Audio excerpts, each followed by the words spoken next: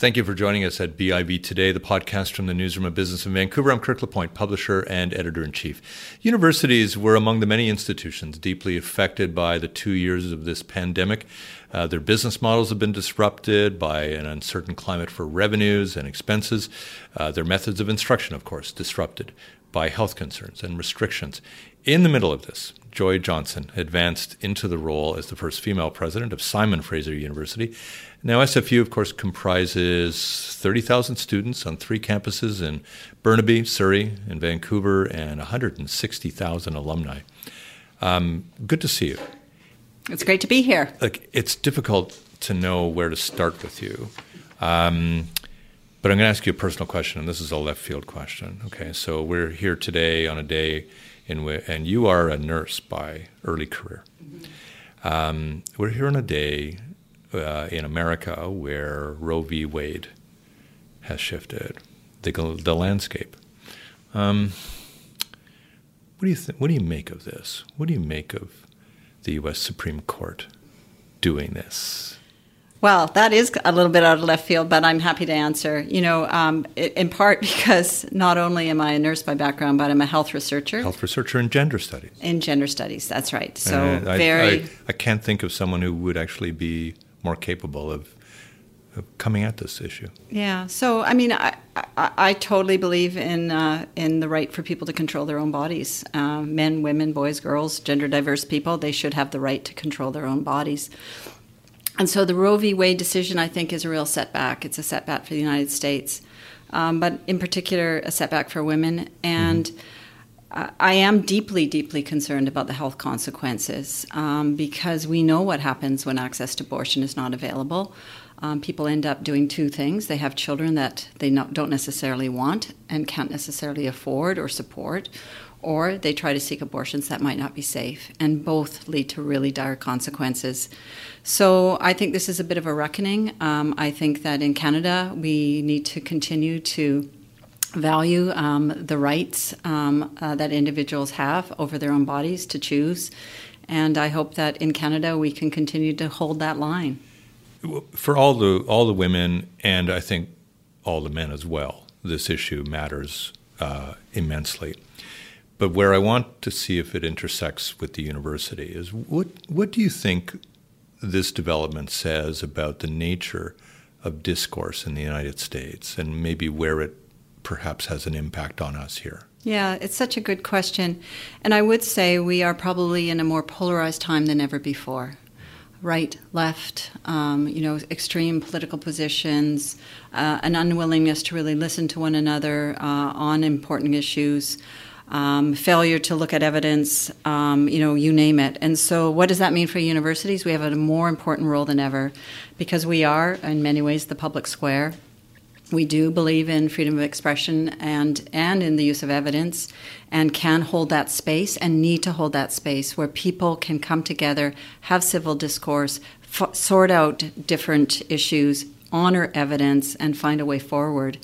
So I just hope that we continue to value our post-secondary institutions because this is really one of their key purposes. And when you expand on this, if you can, I wonder what it also means in terms of the amount of time, the allocation, the attention that a university leader now provides to the questions that exist out there about how well we are doing with our discourse at the moment and what the role of a university has to be.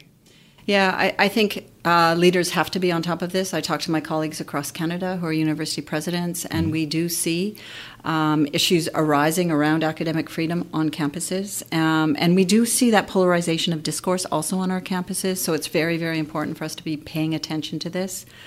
But to be frank, I think it is really the job of a president to, hold that line and to make sure, because there are many people who would like us to close down certain conversations on our campuses, difficult conversations. And so to really honor freedom of expression, academic freedom, means also that sometimes we have to have conversations that we don't want to hear as well. And so to really create that space, I think is super important. I don't want to pry too much on this one, but have you had to make decisions since you've been the president on permitting a conversation that you think in your heart, you're like, oh, this one's pretty tough? So I haven't had that yet. Touch wood. I'm not going to touch the table, but touch wood. Okay. And you know, but there was an example when I was Vice President Research and Andrew Petter was the president, a dynamic that took place. And this was, an individual who was sponsored to come to the university who held very, I would say, a position that I certainly don't agree with on transgender people. Most of us would have found the position offensive. And I think the fine line that we have to be thinking about is that human rights line, whether hate is being invoked. And before someone comes and speaks on your campus, it's really hard to prove the point that they're going to invoke hate. It's hard to predict what they're actually going to say. Mm-hmm. So, it is a difficult space because you want to also make sure that people feel safe on our campuses. And I think that, we kind of threaded that needle as best we could. I do anticipate there'll be other issues like this as we move forward, and we need to find ways, to potentially have these speakers, but also to make sure that there is a counterposition also being made available. On the, not quite the flip side of that, but certainly in some relation to it, is the fact that universities now have advanced themselves considerably in terms of the diversity of not just student body, but faculty as well. Yeah. And again, I'm looking for an understanding of how you're allocating your time in all of this, and in terms of advancing to make sure that the university is as reflective of the community it's serving and the people that it wants to necessarily spring forward into that community for generations. Yeah, I think this is an important issue of our time. And so when I became president in September 2020, I talked about 3 priorities that I had. And one priority was the student experience. We need to always focus on our students. The other was reconciliation and our work that we had to do around reconciliation. And the third was equity, diversity, and inclusion. And I do believe tone on top matters. I do believe that a president has a role to play. And I have spent considerable time. Indeed, I think I would say I probably every day of my presidency have done something to try and move the dial ever so slightly, but move the dial in relation to inclusion, because that is really important to a university. Yeah. Do you have any sense at all of how that might differ from, say, a generation ago for a university president? Well, I think it's not optional anymore, I would say. So that's number one. And I would say there is also a demand from our community, our students, our faculty and staff to be accountable in this regard. So not just to talk the talk, but to really develop robust plans and to hold ourselves accountable in terms of trying to be a more inclusive university.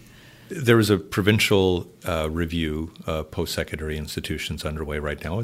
It's a regular occurrence. Yeah. How do you think this occurrence, though, is maybe different than earlier ones? And what does that put you, in a sense, on notice to argue on behalf of the institution?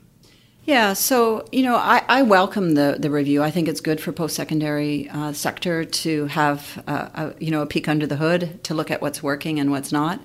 I think what's different right now, just in the way that the questions are being framed for us, is that this is not simply a review looking at 26 unique institutions, but looking at, I would say, the ecosystem.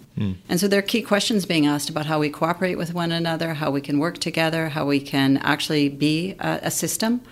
We talk about ourselves as a system. So I think that is important for us.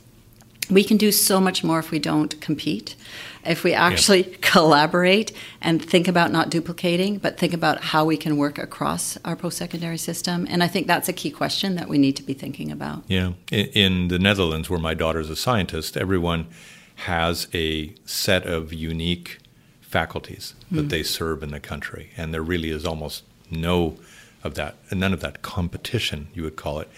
But in a lot of ways, that competition also can kind of force you to go and try to develop, and you can be held back when you're hindered from having a faculty of medicine or a faculty of law or a faculty of business or something like that.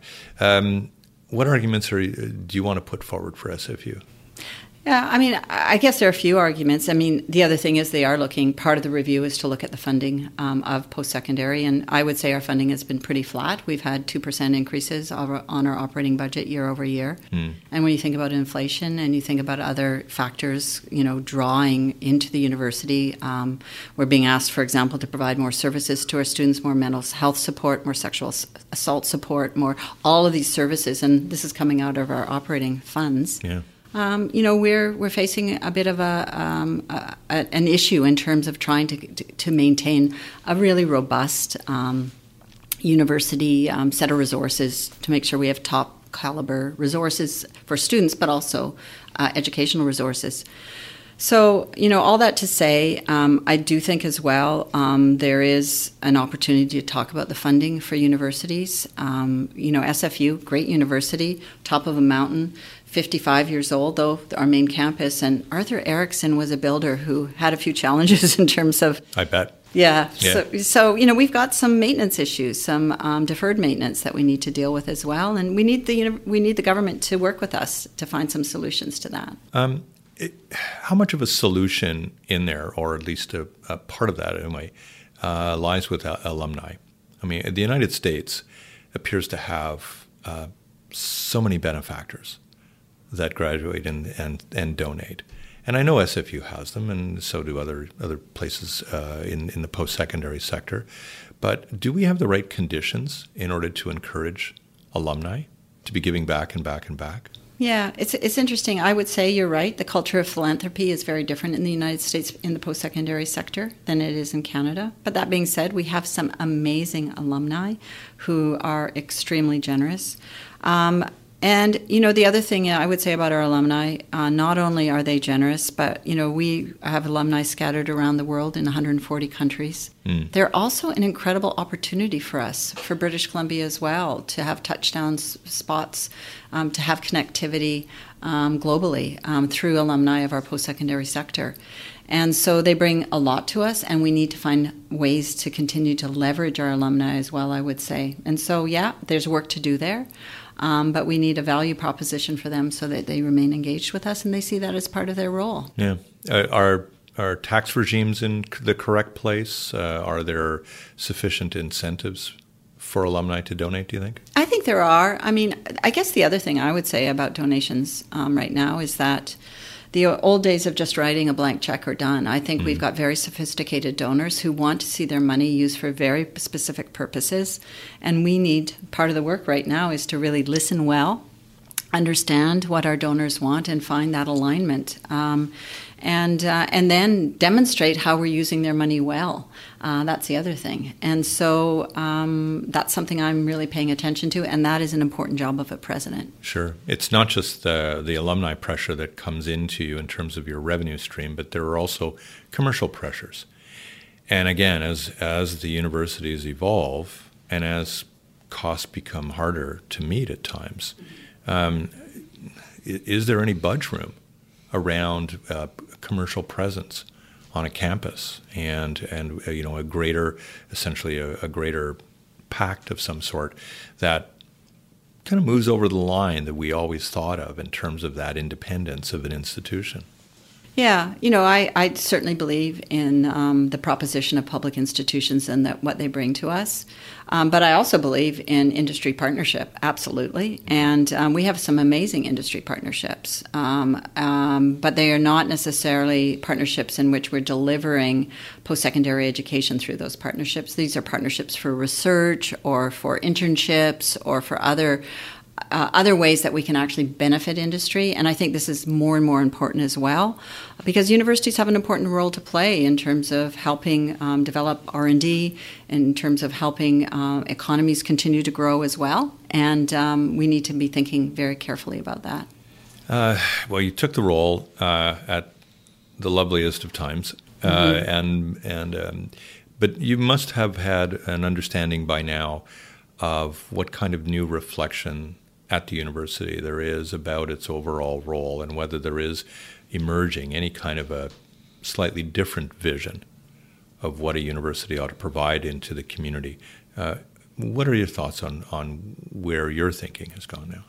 Yeah, so SFU is, in my view, a really cool place, in part because it is an engaged university, and I do really believe in that vision, that universities as public institutions need to be deeply involved in their communities, and SFU is across our 3 campuses with the 3 cities that we engage with, and we need to partner with communities to solve problems, probably more now than ever before. And I think the other thing I'm seeing more and more in terms of an inflection point, as I look at economic plans for this province, I look at where gaps are going to be in terms of employment. Universities are going to have an even greater role to play. 1 million new jobs are going to be created over the next 10 years, and 80% of them are going to require post-secondary education. So I think we need to find ways to kind of partner, think about those opportunities, make sure that we are being responsive. Don't get me wrong, I still continue to believe in the value of a degree in history, a degree in the fine arts, etc. But I think we also need to really take our responsibility seriously to think about how we prepare people as they move into good-paying jobs. And to be clear, our students, they graduate from university, and the majority of them do get good-paying jobs in short period of time in areas of their choice. And so a university degree is, I think, an incredible proposition still. Yeah, it clearly pays off. The evidence is very clear on that. But we are one of the most expensive places in the world to live. And what I wonder about is how challenging it is, given that almost every other business talks about labor shortages at the moment, challenges of recruitment, challenges of retention, all that. How has that changed the picture for SFU in recent years? Yeah, I mean, I think that those pressures are really being experienced at SFU in terms of faculty recruitment, staff recruitment, retention, etc. And then you add on a pandemic. And other sectors offering much more flexibility in terms of the work arrangements, etc. So I think that we need to continue to think about, again, the value proposition as a university, as a place to work, what we offer people. And we're thinking about that a lot. We're thinking about the environment that we offer, the way we support people as they move through either their faculty or staff roles, and try to make sure that we are creating, I think, the levers, that really will encourage people to come and to stay. But in certain areas, we are really struggling, I will say, in particular in terms of faculty recruitment. And these are areas where I would say industry is really ambitious as well. So computing science, anything related to analytics, these are very, very competitive positions. And our faculty members know that they can go and get a job in industry and probably triple their salary. Right. So we need to create a value proposition for them that really makes sense for them in terms of working in a great environment, engaging with fantastic students, owning their own IP should they choose to. Yes. Those kinds of dynamics, I think, can be very positive. It's becoming a self-interested area to explore with someone, but I want to know what you're doing about older workers. Yeah, so what we're doing is we don't we don't hold any prejudice against in terms of anyone's age at the university. We've got a number of faculty and staff that are well into their 70s. And they continue to contribute incredibly. And so what we need to do is find ways to continue to support them, make sure they feel valued and part of the university, but also make sure that they remain relevant and that we give them the tools to do that. I don't think we can assume that people will stay relevant. They need to kind of get nudged along. We need to create those expectations as well. Yeah. And I think we can do that. And a number of those professors and staff just provide incredible value for us. Yeah. I ask a lot of leaders of industry and institutions the same sort of question, which is, how are you a different leader now in the pandemic? Well, I think that for me, in terms of my leadership, I probably have doubled down on trying to be authentic Like, this is a time to be very real with people because they're hurting. And so I would say authentic leadership is really, really important, and to be empathetic. This is not a time to kind of just say smarten up and get into the office, you know. People have struggled. Our students have struggled. We see mental health issues among our students in particular really at a peak point. And so we need to listen, we need to pay attention, and we need to respond. And so I would say these are kind of characteristics that I thought were important, but I would say as a leader, I've really doubled down in both those areas. Yeah. Are those the same things you've learned about yourself, or just about you as a leader? I would say, I can't really parse that in some ways. I think that I don't really separate myself as a leader from myself as a person. And I actually think that's the best kind of leader, personally, that you show up as you are, and you think about using your own skills and abilities. You think about using the assets that you feel comfortable with to really move forward. And then you surround yourself with super smart people who can actually help you deliver as you need to. Last area, of course, you have a 5-year term. I'm not going to ask you whether you already want a second term, but that option will likely be around for you. But do you have an understanding now about halfway through this 5-year term? What's the accomplishment you'd like to be able to say, this was me? So, in some ways, I wish I could have a do-over. I feel like I got gypped out of almost 2 years of my time because I spent my first two years really very operational, trying to just get us through, as you said, right? Mm-hmm. And I think a president, really wants to make a difference, make a mark, try to move I believe the job of a leader is to leave the institution in better shape than you found it. And so we're just now starting strategic planning. So I'm excited about that. So I'm kind of interested in what's next and to start that process. But I would say I am also very proud of just having us had survived as an institution over the past 2 years. We got to own that. Not everybody did. Yeah, not everyone did. And I think that, for the most part, I run into faculty, staff, and students, and they're like, yeah, we didn't even just get through it. We did well. We're whole. Certainly, we're still frayed, but we are whole and we're moving forward, and that's positive. And so I feel proud of that as an institution. I think we've done really well. We've worked closely with public health. We've worked with the sector, and we've been aligned. And I think that says something. Yeah. It must have helped you as a former nurse, as a former researcher, to pay attention to the science and all of this as well, right? You would have been probably one of the more serene leaders going. Yeah, I mean, I do think, as particularly having a little bit of background myself in public health, helped a lot. And I actually had a network of colleagues I could call. And actually, I would say on that as well, I knew very early on that our best way to survive was to follow public health guidelines, not go above them, not go below them, follow the guidelines. And always following that line has really helped us a great deal, I'd say. Yeah. Well, it's been a great conversation. I really thank you for your time. I hope you come back regularly and we can talk. Love to talk more. Yeah, thank you so much. Joy Johnson, president of SFU. I'm Kirk LaPointe, publisher and editor-in-chief at BIV. Thanks for watching.